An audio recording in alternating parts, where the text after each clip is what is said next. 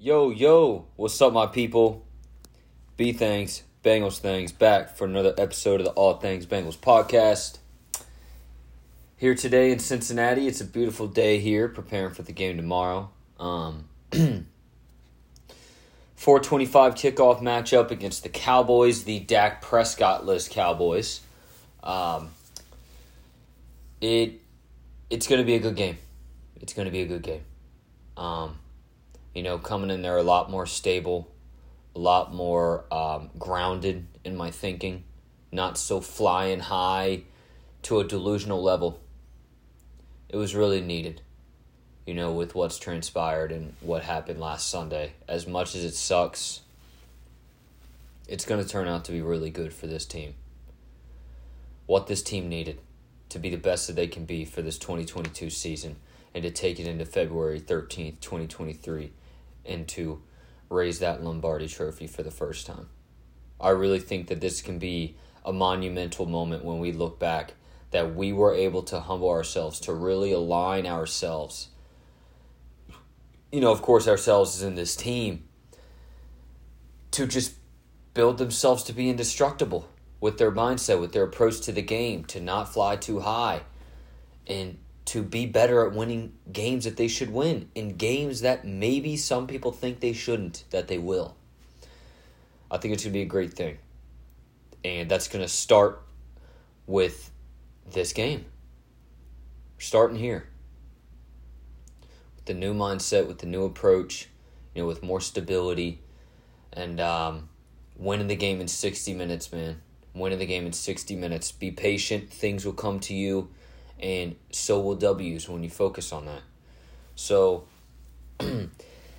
that's the most important thing. As I just relayed, not only for this game, but the entire season. So, really looking forward to seeing that being displayed on Sunday for every single passing minute in this game. Couple other micro points, of course, with that macro is take what the defense is giving us. No need to try to force big plays. This defense, as most defenses are, they're going to live and die by cover 2 shell coverage. They're going to prioritize having safeties over the top and have people further off the line of scrimmage to make sure that you don't break them over the top. They want everything underneath.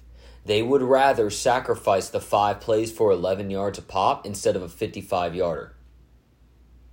You know what I mean? Because we know that Jamar will do that.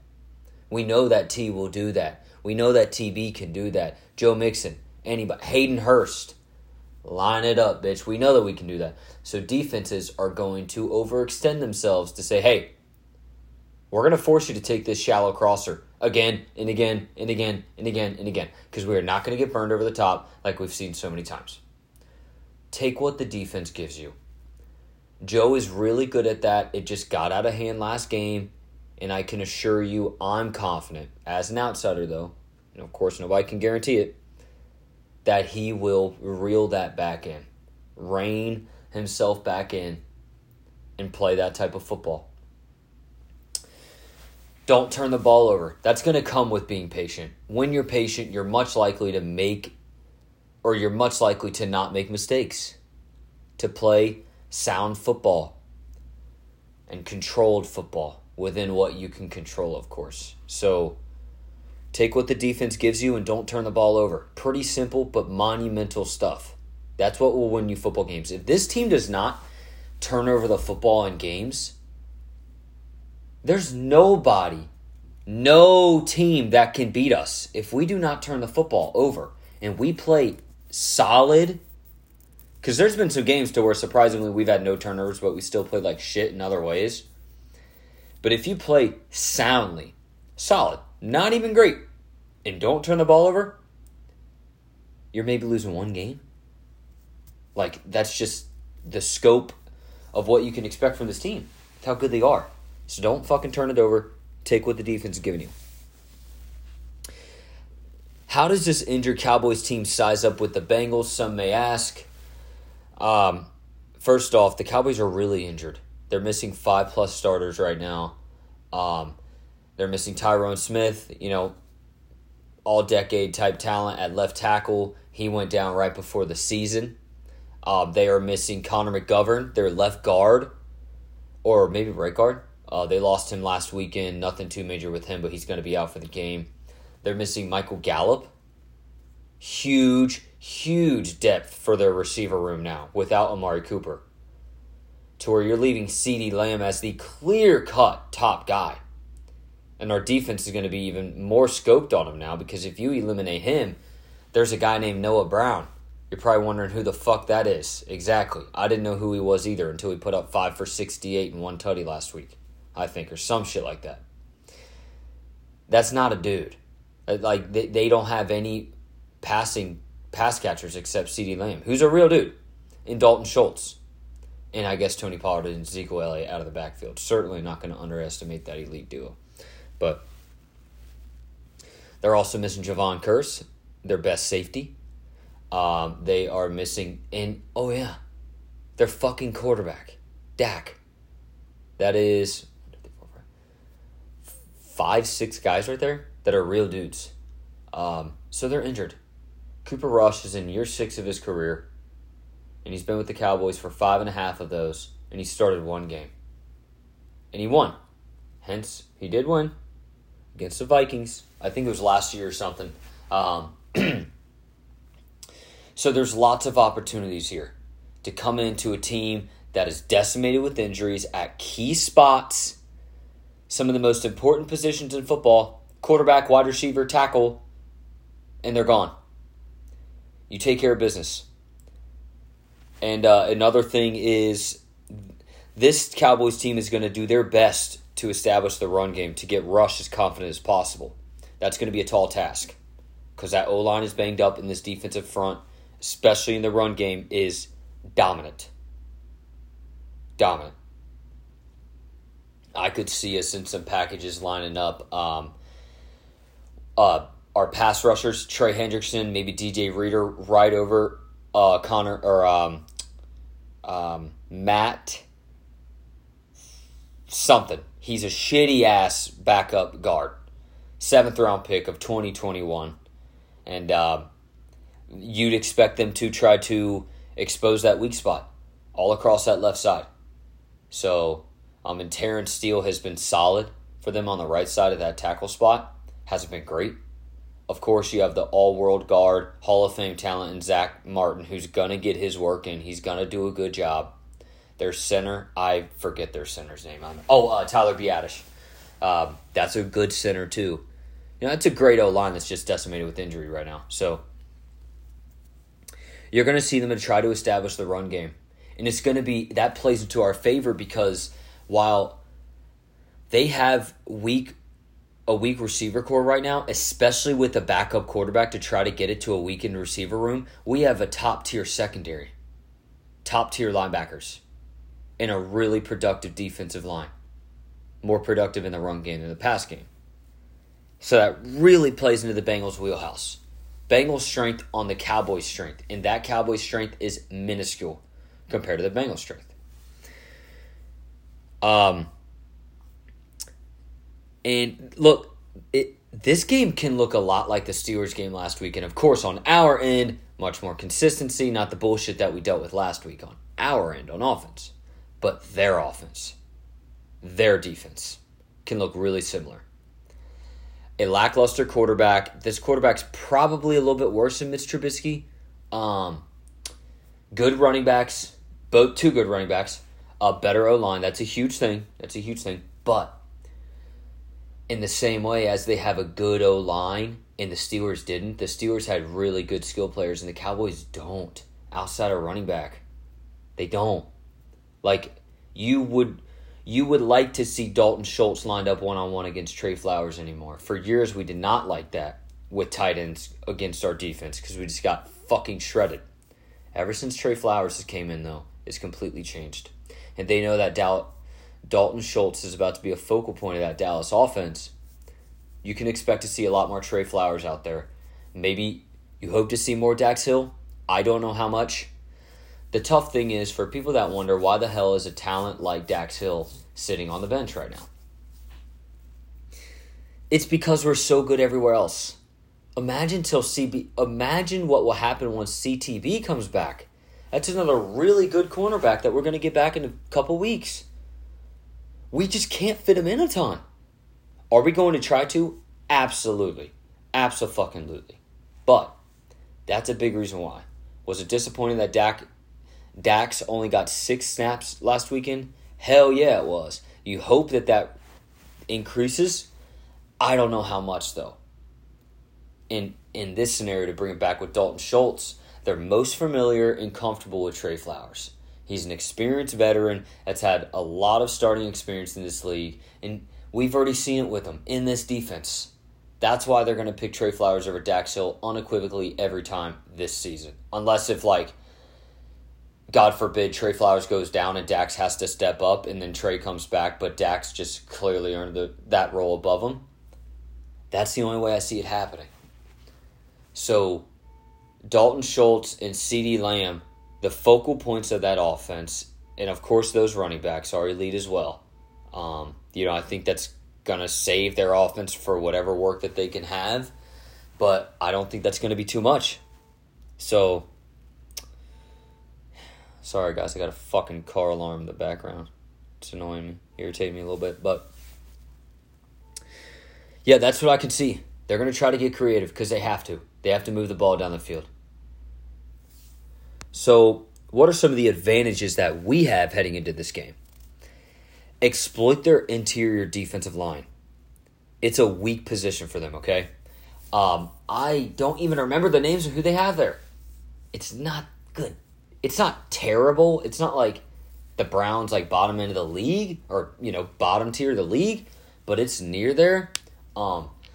They're definitely susceptible to allowing runs up the middle. And that really plays into Joe's wheelhouse, as that interior defensive line is weak while their edges are dominant. Certainly not going to overlook Micah Parsons' second best defensive player of football and DeMarcus Lawrence. That's an elite pass rush duo. But the thing that affects Joe the most is interior pressure. Really any quarterback, because Joe loves to maneuver himself through the pocket. And often the easiest way to maneuver yourself in the pocket is when you have edge players making a pursuit towards you. You can easily step up in the pocket and make a move. But when you have interior pressure, so guys running straight at you instead of from your sides of the edge position, it's a lot more tight in there. It's a lot more tight in that pocket. And you got to maneuver more. You got to bust yourself out of that pocket more in different ways. And that's how shit gets pretty tricky when you have interior pressure coming up in your face. Am I going to say that's never going to happen tomorrow? No, it may.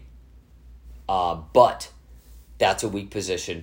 You hope that the Bengals work to exploit that. Establish the run game, get some runs up the gut, run right at Micah Parsons at times. Don't press it too much because Micah's going to get his work in.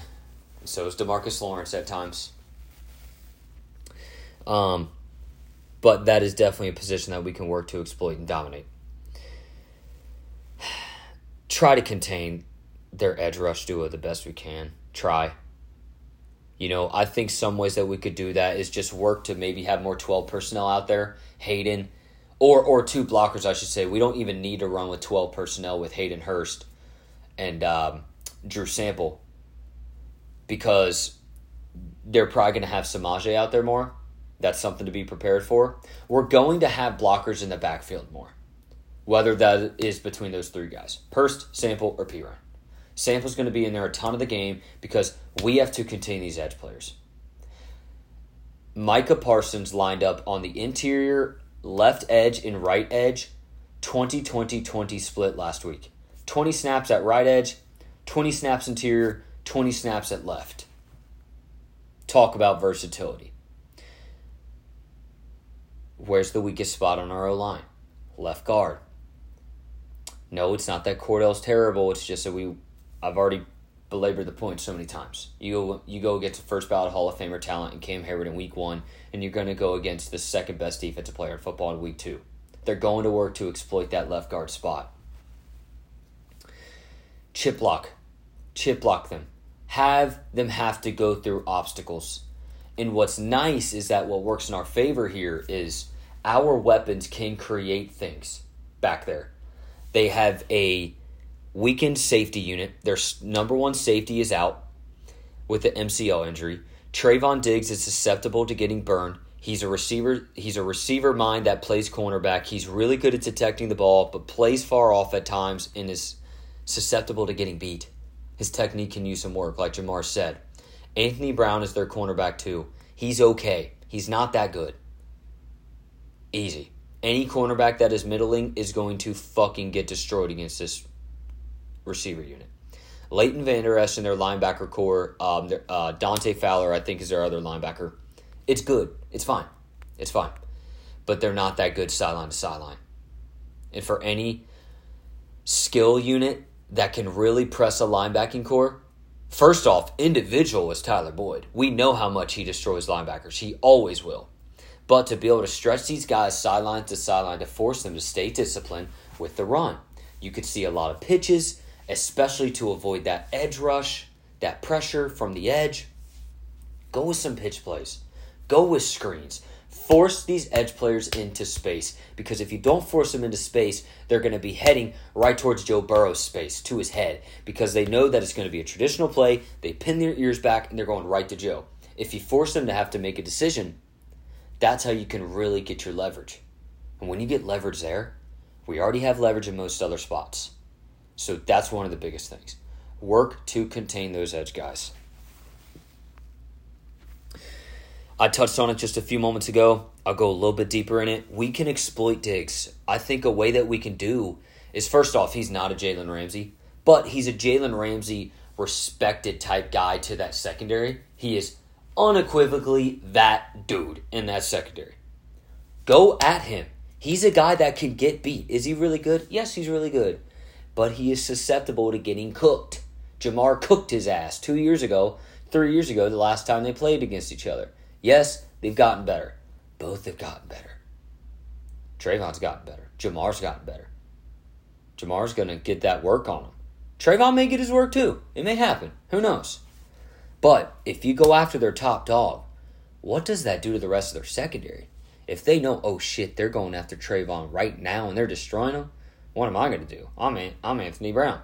What am I going to do? I'm the fucking backup safety. What am I going to do? I'm the slot corner that's middling. Or another safety. Like, that affects your defense when your top guy is getting fucked on. You know, it affects your confidence because that's your leader. Go at him. You can exploit him. You can exploit him. And certainly the rest of the secondary. So, the last part of this episode, guys, I'm going to go over some of my stat predictions. I'm sure for most of you that listen probably saw it on my main feed yesterday. I ended up posting about it. But if you don't remember it, I will run it down for you. So my score prediction for the game is 27-23 Bengals. I think it's a sound game. We take care of business. We get in. We get out. Or I could see 30-13.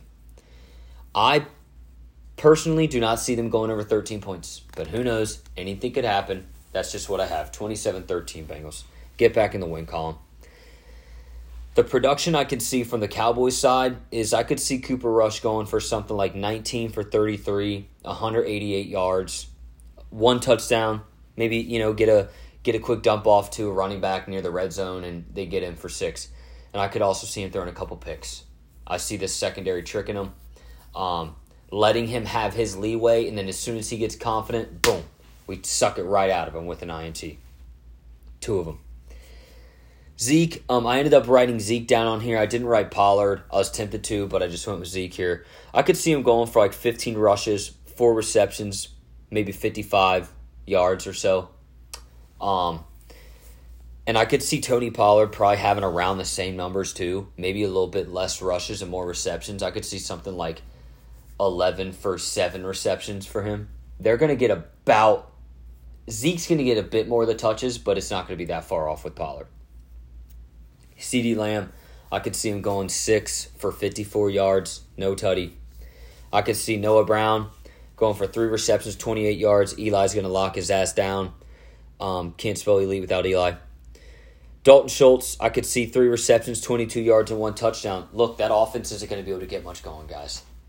We have one of the best defenses in football. We have a top-ranked defense per PFF in almost every single metric in the overall after week 1. No, of course that doesn't mean everything, and I really don't care where they rank them.